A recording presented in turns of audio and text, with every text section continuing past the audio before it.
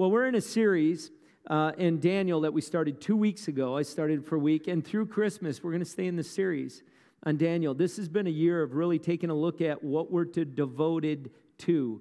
What is it that we are devoted to in our life? We've looked at a lot of different things: money, relationships, hobbies, God, eternity. We've looked at a bunch of those things. And I really felt like to end the year, I wanted to end in a book, and we're going to work through the book and some of the verses in this book, Daniel, which is an incredible book. It's a prophetic book in the Old Testament.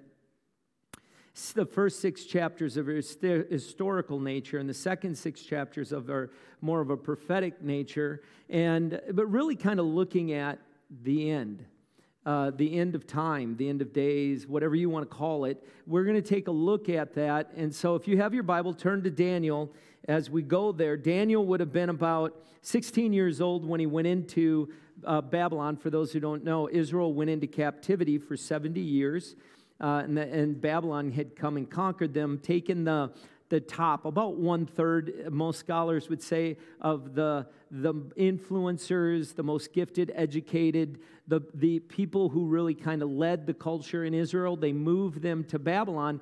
Most people don't realize about 2/3 of the Israelis stayed in Israel. So they were still there. Anywhere between a half and 2/3 would have been still in Israel, but the rest would have been taken out. And they did that because they knew if they took the influencers and leaders out of a culture, if they took them out, the culture would become stagnant and even just obey whoever would lead them. And they could put few leaders in Israel from Babylon that would lead them, and they would just follow them because none of them had really become leaders. They were just followers. And then they could literally get those who are educated and the influencers. They could then kind of retrain them, reprogram. They would go through a deconstruction. And then they would reconstruct them to think the way they wanted them to think. And that's what happened with Daniel, Shadrach, Meshach, and Abednego. Now, Shadrach, Meshach, and Abednego was their Babylonian names, and Daniel was his Israeli name. I don't know why that is in the scriptures the way it is, but it is that way, and that's how we know them. So that's the name that I'm going to use. This would be, Babylon would be around modern-day Iraq, is about where it would be. And Daniel would be there from about 16 to about 90 years old, that he would have been in this area in place. When they were brought into Babylon, it was a culture where they did what they thought was right in their own eyes. So it's a culture that they would do what they thought was right in their eyes. But Daniel had come from a culture that God had led them and said, if you want to be blessed, if you want to walk in blessing, then you follow these commands. And God says, I will literally direct you in a culture of all kinds of thinkings, all kinds of beliefs, all kinds of opinions. I will give you those things that will lead you and prosper in the thing that I've created. That is still true today. That is still true today. How many know we're living in a culture that is like it's trying to pull you away from God, trying to break that up? And if you haven't listened to the In the Beginning series we did during the summer, you should, because scientifically you can look at it and see the energy that the physicists and biologists, the energy at that very foundational level, they can't explain where it came from. They don't know what it is. We know it's the Word of God. We know it's Jesus, the Word, Jesus. They are the sin. So it's the same thing, synonymous with one another. So when Jesus is the answer to everything, and you think that's funny because that's what it was, Jesus, right? He really is. He really is the power to everything. He's the thing that holds everything together. That's why when people come back to Christ, when they genuinely come back to Christ, because how many know not every marriage in the church is healthy? Because not every marriage is literally going after Christ. There are people in the church, this may shock you, in some churches, not in here, there are people in churches where they're not actually pursuing God, they're just going to church. They're not actually really making God the center of their life. God's in their life. They just do this church thing because He's part of it, but He's not the compelling part of their life. And I want to talk about that because culture does something very sneakily. Say that with me, sneakily. right? How many have kids that do things sneakily? You know what I'm talking about? And Satan is really sneakily in how he does that, and I want to talk about it. But we're going to start in Daniel chapter 3. So go to Daniel chapter 3. We're going to talk about the most known or best known stories in Daniel, and even in the Bible, some of the best ones. It says, King Nebuchadnezzar made an image of gold 90 feet high. 90 feet high, 9 feet wide, and set it up on a plain of Dura in the province of Babylon. He then summoned all of his advisors there, and you'll see him and all the provincial officials to come to the dedication of his image he had set up. So all the advisors and officials assembled for a dedication of the image that King Nebuchadnezzar had set up. And they stood before it. Then the herald loudly proclaimed, "This is what you're commanded to do, O peoples, nations, men of every language. As soon as you hear the sound of the horn, the flute, the cither, lyre, harp, pipes, and all kinds of music, you must fall down and worship the image of gold that King Nebuchadnezzar has set up." Now notice what he says. "Whoever does not fall down and worship will be immediately thrown into the blazing fire." So you better do it or you're going to die. Satan's whole purpose is to get you to worship him or someone other than God. And if you don't do it, you're going to die. Satan uses fear to get us to worship what he wants you to worship. Now, I know there are many people who question, well, Pastor, who are you to tell me what worship is? Well, I'm Pastor James. I don't know what I am. I don't know how to answer your question. All I know is worship is more than just a song, for sure, but the song is the fruit of our worship. So there are people, because what has happened is this song has become, a lot of worship has become this very mellow, just mediocre, just think and meditate. That's meditation. I'm just saying, well, everyone, that's meditation. Worship is something that comes out of your mouth, and we see it throughout the Psalms that they begin to shout, clap, and sing before the Lord. Worship was something that comes out of me unto the Lord, and when you do it together, it's powerful when you do it, because even when you pray together, one sends 1,000 to flight, two 10,000 to flight. When we worship, we create this, and not to mention in Revelation, it says that there are billions of people that will be at the throne of God worshiping Him. It will be so loud that they will hear the sound on earth. It will sound like thunder and lightning and earthquakes at the sound of the worship in the heavens because of people worship. I don't think that's kitty cat worship. Meow. Right? I think that's like bulldog worship. Roof, roof. Right? How many know what I'm talking about? Any bulldog worshipers in here? Right? I'm a kitty cat worshiper. Well, raise up your voice. You're going to be asked to worship something that goes completely against the essence of your belief. I believe this wholeheartedly, that you're going, in the culture we're living in, you're going to be asked to worship something that goes completely against your beliefs. You know, for years in our culture, it has been a very God-central in culture. But for years in our culture, something has taken place. They said, you need to be more open to other beliefs. You need to be more open to other beliefs. And what's happened is first thing we wanted you to do is open up to other beliefs, and then other beliefs come in. Now you need to stop believing the way you believe. We need to be more tolerant, and then once there's tolerant, it becomes not tolerant to the beliefs that are there. You need to be more tolerant. Some people believe, and especially in evolution, now they become intolerant and said that evolution is the only way. Well, you can't scientifically prove that at all. There is no proof to that. It is just as it takes more faith to believe that than it does that God created everything. And that's what's happened in our culture. And I'm going to talk about that in a little bit, but before I do, the motivation for worship of people was not fear. It was fear, not love. The motivation for worship of the people at this time was fear, not love. You will do this or you will go into the fiery furnace.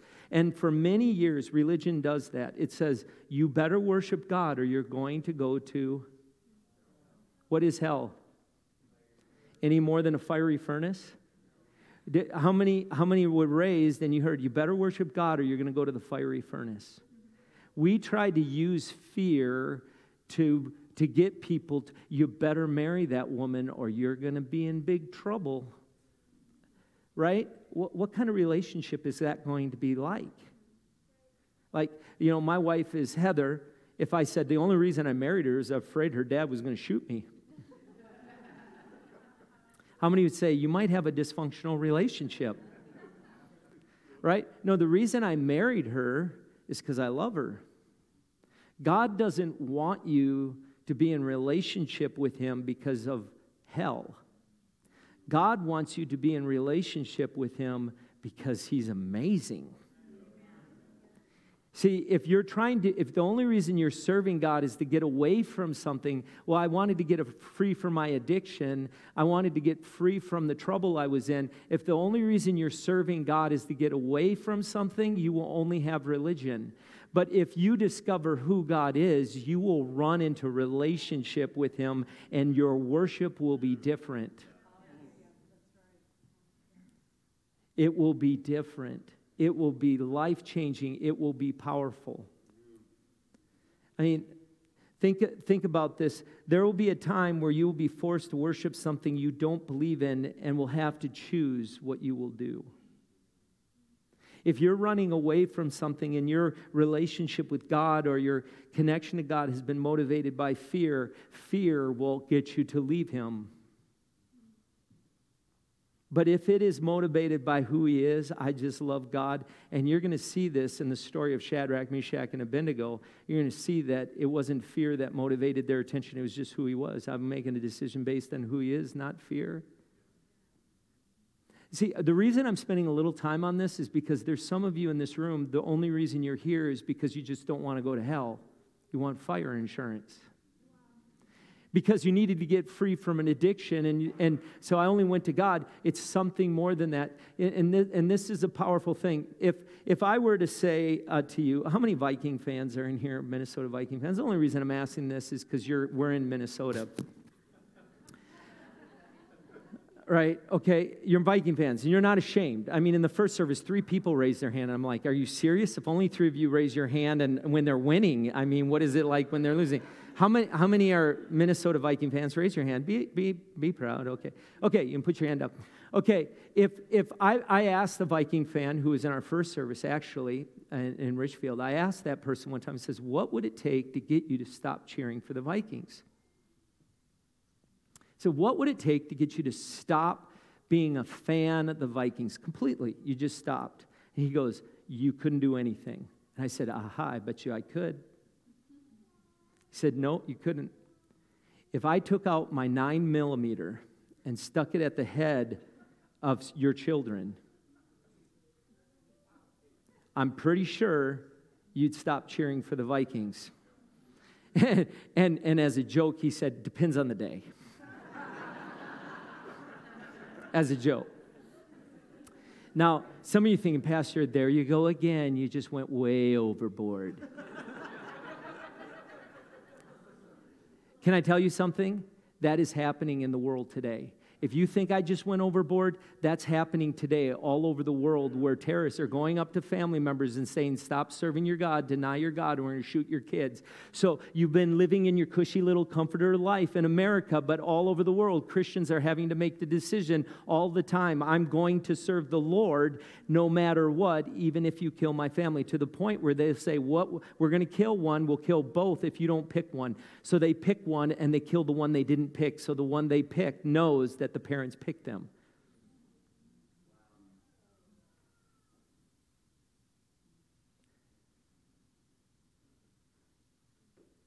So the question is,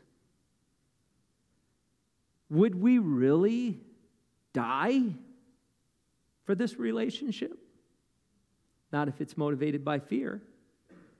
Because if we're motivated to serve God by fear of the bad that will happen to me if I don't, and that's the only reason I do what God says is because I know that this I don't want the bad that I get. If it's motivated by fear, it will be fear that gets us to deny Him. It'll be fear that gets us to leave. Some of us are so motivated to serve a football. We're more passionate about a football team than we are about the King of Kings and Lord of Lords.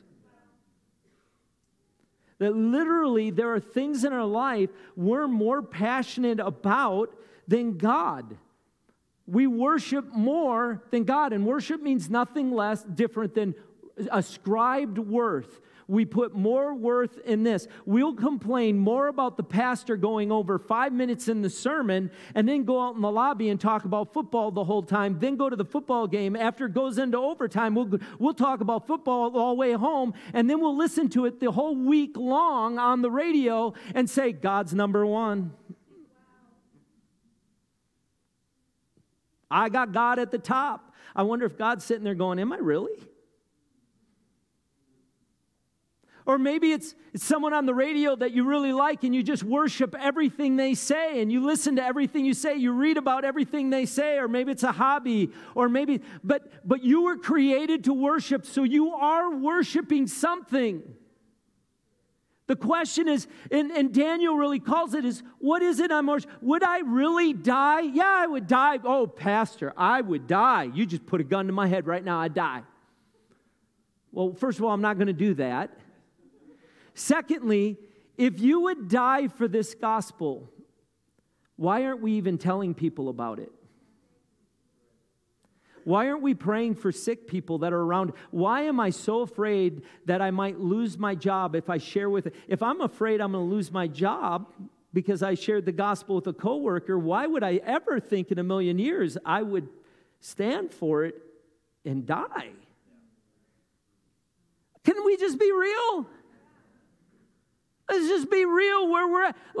And what would cause us to get to that point? What would cause Shadrach, Meshach, and Abednego to make the response? We're going to read them all. What would bring them to that point? What experience was so powerful in their life that it would cause them to say, there is no way I'm going to live for this world. I'm going to die if I have to, but I'm not going to live for this world. The scripture says, if you try to keep your life, you will lose it, but if you give up your life, you will attain it.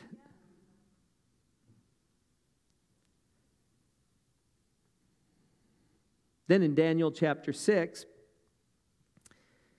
verse 5, it says, finally these men said, and King Darius had just taken over Babylon.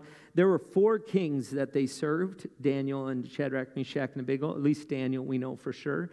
And what happened was Babylon was conquered by the Medes and the Persians, and they came in, and King Darius had become king, and King Darius loved Daniel, and his advisors knew King Darius loved Daniel. In fact, Daniel would tell them something different than the advisor, and Daniel made them look bad, and Daniel ended up being right. So how many know it was a matter of time, and those advisors wanted to do away with Daniel? So they come up with this great scheme, and that's what we read here. Finally, these men said, we will never find any basis of charges against this man Daniel unless it has something to do with the law of his God. So the administrators and the satraps went in as a group to the king and said, oh, King Darius, live forever. And then the royal administrators and all of them have all agreed that the king should issue an edict and enforce the decree that anyone who prays to any god or man during the next 30 days, except to you, O king, shall be thrown into the lion's den. Now, O king, issue the decree and put it in writing so that it cannot be altered in accordance with the laws of the Medes and the Persians, which cannot be repealed. So King Darius put the decree in place. And he really, really liked it. So in one place it's saying you need to worship this idol. And Shadrach, Meshach, he said, you must worship this golden image. You must worship this golden image. And then the next one says, and you can't worship your God. That's what it does in culture.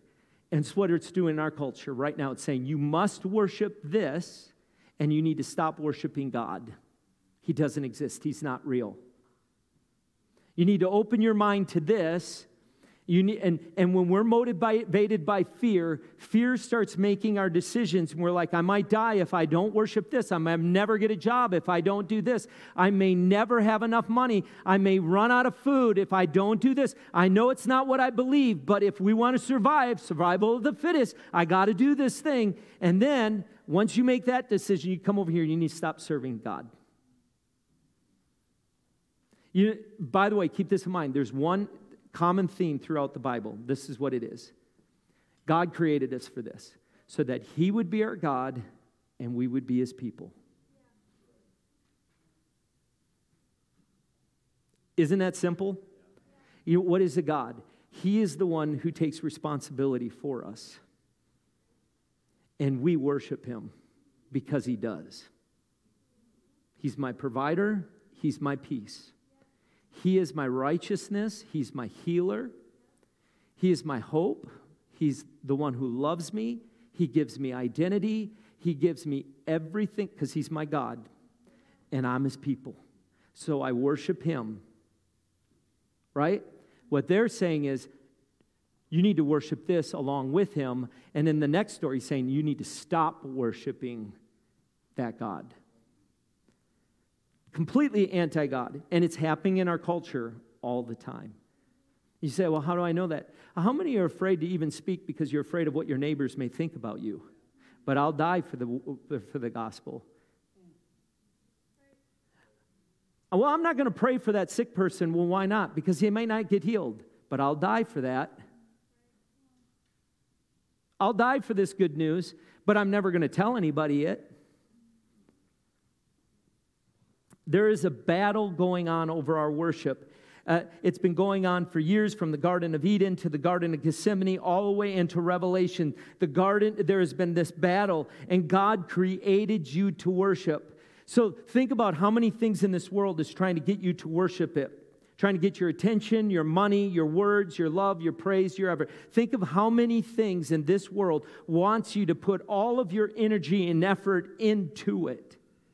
And it's not that it's bad. It's not that it's bad. It's that it becomes a God. It becomes a living thing in our life. It's not that sports are bad, but it becomes this living thing in our life, and we begin to worship it as something. It's not a blessing to us. It becomes a thing that we worship and we lift up. And there are people that are struggling with things in their life, and they don't understand why. It's because we're worshiping things that do not have the power to bring our lives together. Only Jesus, the Word, brings all things together.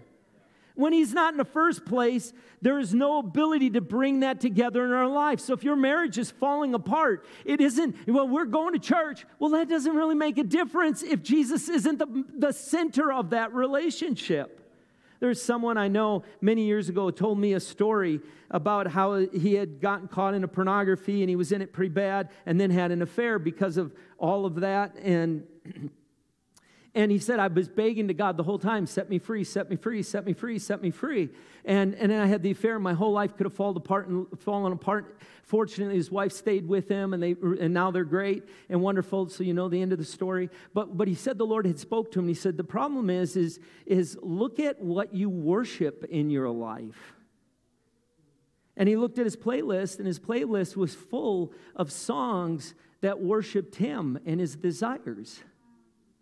He looked at what he was reading, and it was all about worshiping him and what he could be. And it was all of those self-human and everything in his life that he was giving his time and energy and effort and love and attention to. None of it went to God. None of it was focused on God.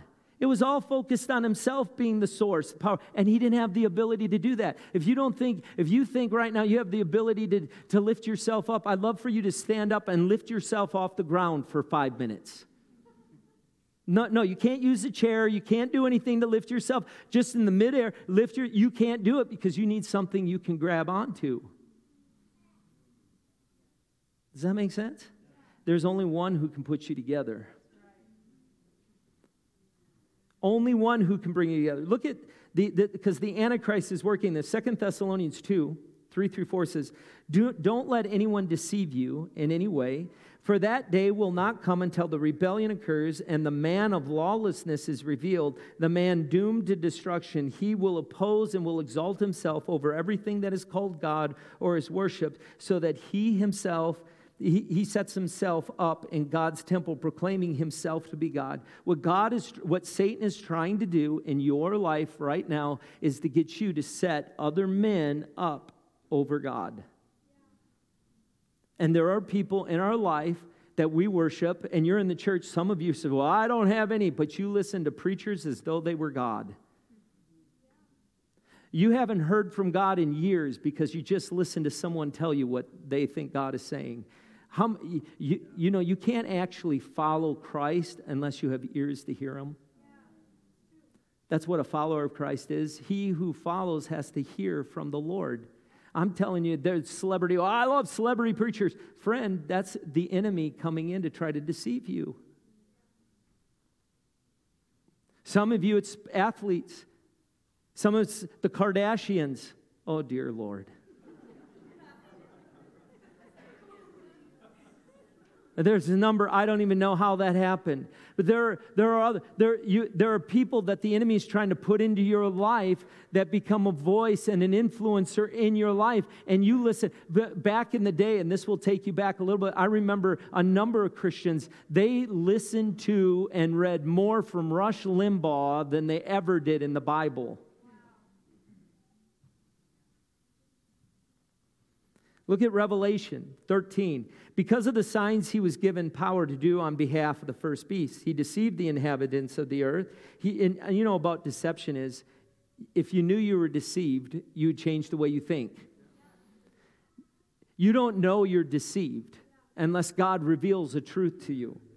He was given power to give breath to the image of the first beast so that he could speak and cause all who refused to worship the image to be what? Killed. Fear. He also forced everyone, small and great, rich and poor, free and a slave, to receive a mark on his right hand and on his forehead, so that no one could buy or sell unless they had mark, which is the name of the beast or the number of the name, or the number of his name. Now, let me make something very clear. For all those who thought when you got the vaccine you were getting the mark of the beast, wrong. The mark of the beast is for buying and selling. Number one. Number two, if you're in the rapture, you'll never see it. So if you think it was the mark of the beast, the rapture happened and you're all here. Okay? We need to understand the Word of God. The Word is, it happens after we're gone that the mark comes. So here's the first thing. Satan is motivated to exalt man above God. Satan wants you to worship anything other than God. He wants you to worship your business, science, sports, music, hobbies, and your family. Anything that he can make you think is so important. And there are people who worship their family and think that's more important than the time I spend with God. No, it's not. It isn't. You are worshiping. There is nothing more important than God himself. It says, and you look at Daniel chapter 3, 16 to 18, it says, Shadrach, Meshach, and Abednego replied to the king, O Nebuchadnezzar, we do not need to defend ourselves before you in this matter, which I love. He's king. And they say, King Nebuchadnezzar, in this matter, we don't need to defend ourselves. In this matter, we don't need to defend ourselves. You can say what you want, but in this matter, you see, he was king, and God had told them to respect the authority. But in this matter, you overstepped your authority. Because you told us to worship you as though you were God, and you ain't God. You want to be worshiped over the one who gave you the authority. We aren't, you can't speak in this matter. Does this make sense? Then he says this, the God we serve is able to save us from it, and he will rescue us from your hands. So basically he said, this is what he said. Our God can rescue us. So you could throw us in the furnace, and he can save us. Like you think we're going to die just because we're human? Are you kidding me? Our God can come in and do that. right? But this is what I love, because they didn't serve God out of fear. They served God out of their love for him. It said, but even if he doesn't, we want you to know, O king, that we will not serve your gods or worship the image of gold you've set up. Because we don't worship God out of fear. We worship out of knowing who he is. So I'm going to worship him if he saves us, and I'm going to worship him if we die. What is it in them that is so real that they would say, I would give my life for this? What is it in the man that would go to an island off the coast of India? He would go and lay down his life knowing that if he goes, he's more than likely going to die trying to bring the gospel to a cannibal people of India. The world says the man is nutcase, crazy, out of his mind. Why would you do that? You didn't even get to preach the gospel. But God told him to go, even though he would more than likely die. What would cause someone to willingly go and die? What would cause an apostle Paul to know he's going to Rome and be in prison, even though he's innocent, when he could have been free? Say, no, I'll stay in prison so I can speak to Caesar. What is it? There was something so powerful that they experienced of that God, that they said, this life is, I'm willing to give this life for that God. I'm willing to lay it down for that God. When Paul said to live, to die is gain, but to live for God. I experience God in such a powerful way, I can do nothing less than just say, God, however you want my life to play out, it's yours. Because until you're ready to die, you will never live. We're living in a culture that wants to bubble wrap our kids. And we're literally stunting their growth because I don't want them to die. Well, guess what? They don't belong to you. You could think you're being the most godly parent in the world, but you are literally keeping them from what God. They're not your kids. They're his. And you'll find that out at 27 when they don't listen to you. I guess they're not mine. I didn't know.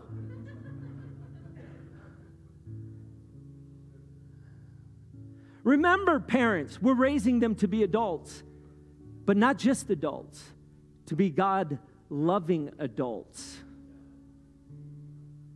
They need to know that they're God's. They need to take risks. Here's the second, that Satan is attempting to stop the worship of God. So first, he's trying to get us to worship man, and then he's trying to get us to stop worshiping God. And he does this so subtly by bringing other things in. Because how many know that you're in awe? Like, we were created to go, wow, oh man, that's incredible. Do you know the Psalms is David's wow?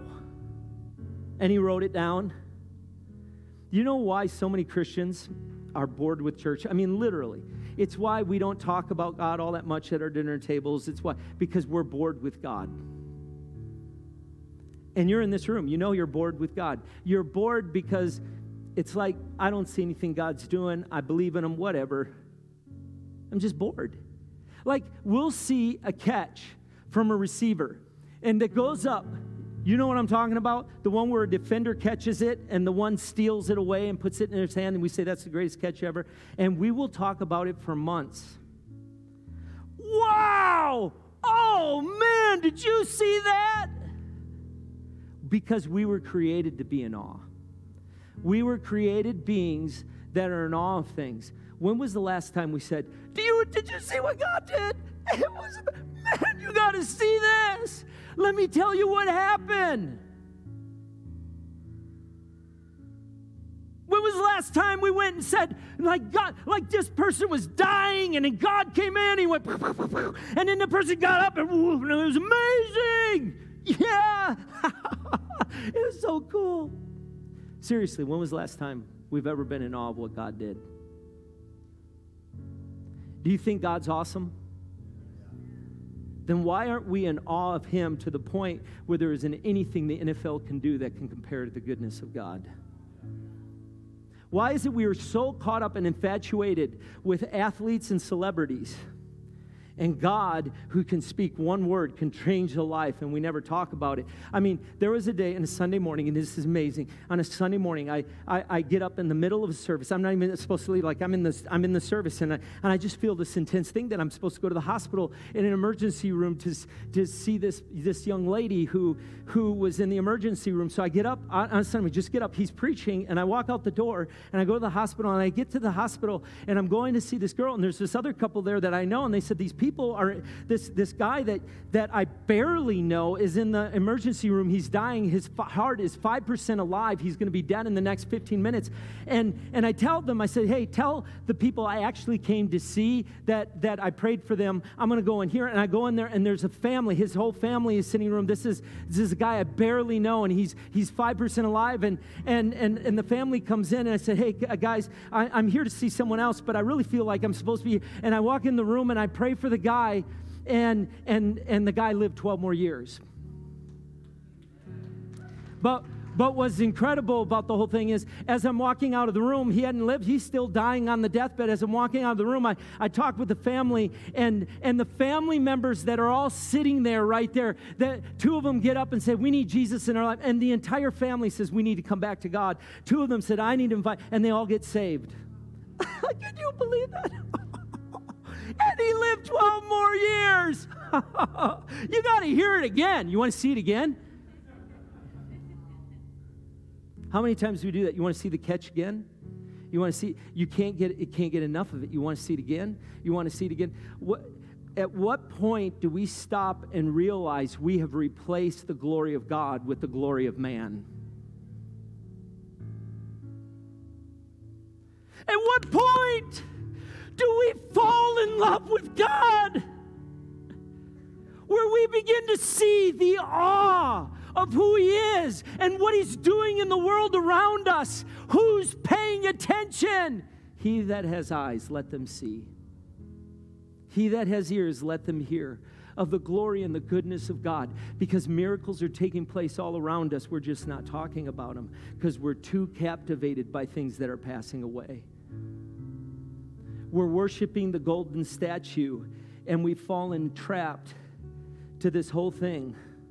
You know, Daniel, in Daniel 6, it says, now when Daniel learned that the decree had been published, he went home to the upstairs room where the windows opened toward Jerusalem. 3 times a day he got down on his knees and prayed and giving thanks to his God, just as he had done before. Then these men went as a group and found Daniel praying and asked God for help. So they went to the king, spoke to him about his royal decrees. Did you publish a decree that during the next 30 days, anyone who prays to any god or man except to you, O king, would be thrown in the lion's den? The king answered, yeah, I did. And in accordance to that, they took Daniel and they threw him into the lion's den. And King Darius stayed up all night long while I'm sure the advisors were having a party. We'd gotten rid of Daniel. We'd thrown him into a pit. He's done away with. We accomplished what we were doing. And Darius is staying up like, dear God, if you exist, if you're alive, save Daniel, save Daniel. Next morning, he gets up early and he goes, Daniel! Yes, king. Are you okay? Yeah. What happened? I've just been down here petting the kitties. That's good, Daniel. Come over. And he pulls him out. He goes and finds every one of those advisors and he throws them in for breakfast.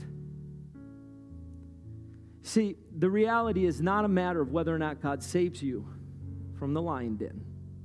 It's not a matter of whether or not you get saved from the fiery furnace. It's a matter of how you see Him. Because neither one were moved by fear in the culture. The culture could not get them to change what they knew was true. They stood firm in who they were and who God was. He said, I am a child of God, so whether I die or not, how many want to go to heaven? Right? How many want to go right now? It's usually people who are going through a struggle or are old. It's the truth, right? Because there are people, if you're going through hell on earth, you're like, I could use heaven right now. Or if you're older, you're like, I don't want to die, so I'd like to go to heaven right now. Right? The reality is the reason we wouldn't, let's just be honest, I'm not trying to, this is not meant to be, the reason we struggle to say I want to go to heaven right now is because we don't necessarily believe it's better. what we have right now. It's better. And I'm not saying we act suicidal and we look for ways to die. Tell me where to go so I can die. That's not what I'm saying, because that may not be God's plan for your life. What I'm saying is not be afraid of what God's plan is for your life and to be in awe of what God does. And when someone shares a story about what God does, we go, wow, tell it again. Tell it again. Tell it again. Find someone who's never heard about it and tell it again. Because that's what we do for a great catch. The Bible says, the great command, love the Lord your God with all your heart, with all your soul, with all your mind, and with all your strength. With your heart and soul, your affection, what do you love the most? With your mind, your attention, what are you thinking about the most? With your abilities, your strength, what am I building with my life? What is it that I'm building with my life? When I'm dead and gone, when I'm dying on my deathbed, and I look back, I can say, what I built, what I took my life to build will last for eternity. Or it will end when I end.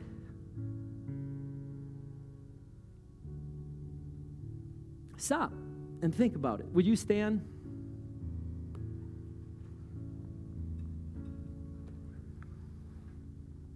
I don't know if Tracy had talked to you, but better than life. Here's what I want to do. I'm going to end, but I want you to think about this. Just think about your own life. One, would you die for it?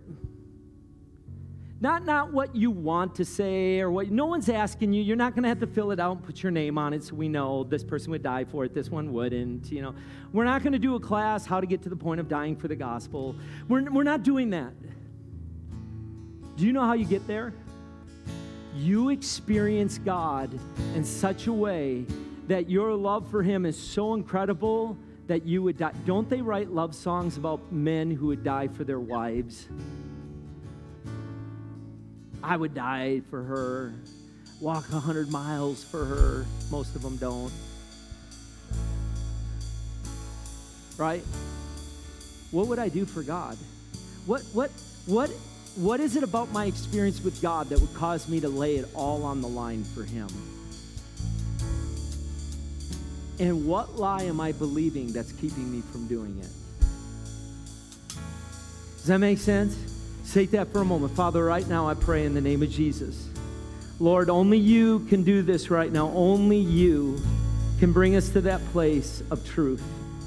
And Lord, I pray I've done my best of sharing the word, but Lord, right now I pray that word is translated to the soul of every person in here, and that you would speak clearly to them right now in the way they need to hear it. Lord, I pray in Jesus' name.